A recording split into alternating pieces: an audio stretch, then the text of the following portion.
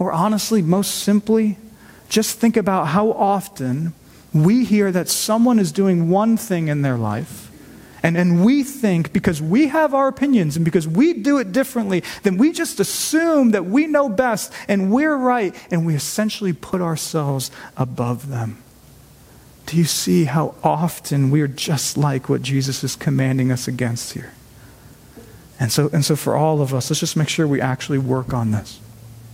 Practically, next time you have a judgment, an opinion, an analysis on something you think is really wrong, and especially, hear me out, especially when it is something not genuinely 100% clear-cut in God's Word, or especially when it concerns people who do not consider themselves Christians, or especially when it's just something that God has never told us to judge.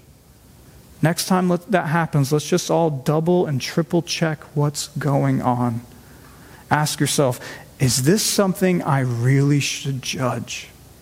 And then ask yourself, and even if I must humbly and lovingly judge here, do I have a log in my own eye? Right, those are the sort of questions Jesus wants us, his disciples, to start asking.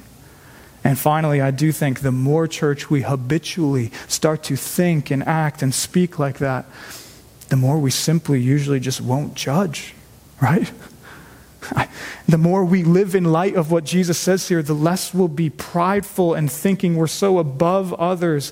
And overall, we will become more loving people and people who more consistently follow verse 1 and judge not.